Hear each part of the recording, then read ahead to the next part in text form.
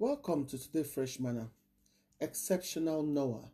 Genesis chapter 6 from verse 9 to chapter 8. God loved exceptional people and He will always use them for His glory and purpose. You be exceptional person. You go like make God tell you secrets and to use you for great things. Then you get to follow the path of righteousness and not your own path when you go look like the right one for your eye. Like Saul went on to Paul for in pre-Christ existence.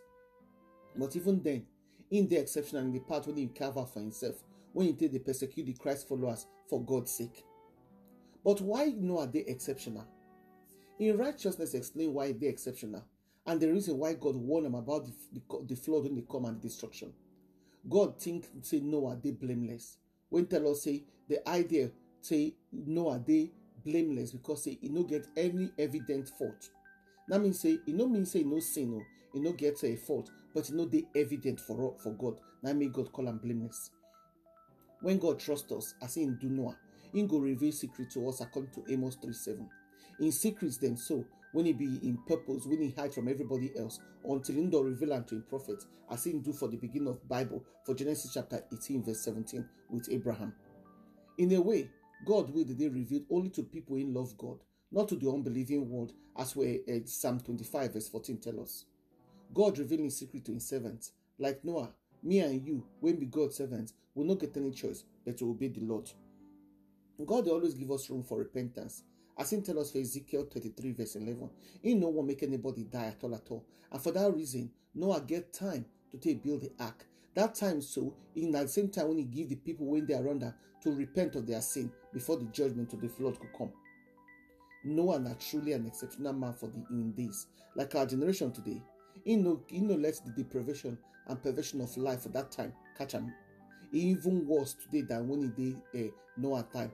But Noah decided to stand on the faith of God. He keep faith. He stand firm for the word of God. He no let the pleasure and carnality of the time catch him. Come out from the hand of God. He can't even be bold enough to tell the mocking crowd waiting they come even no repent of their sin.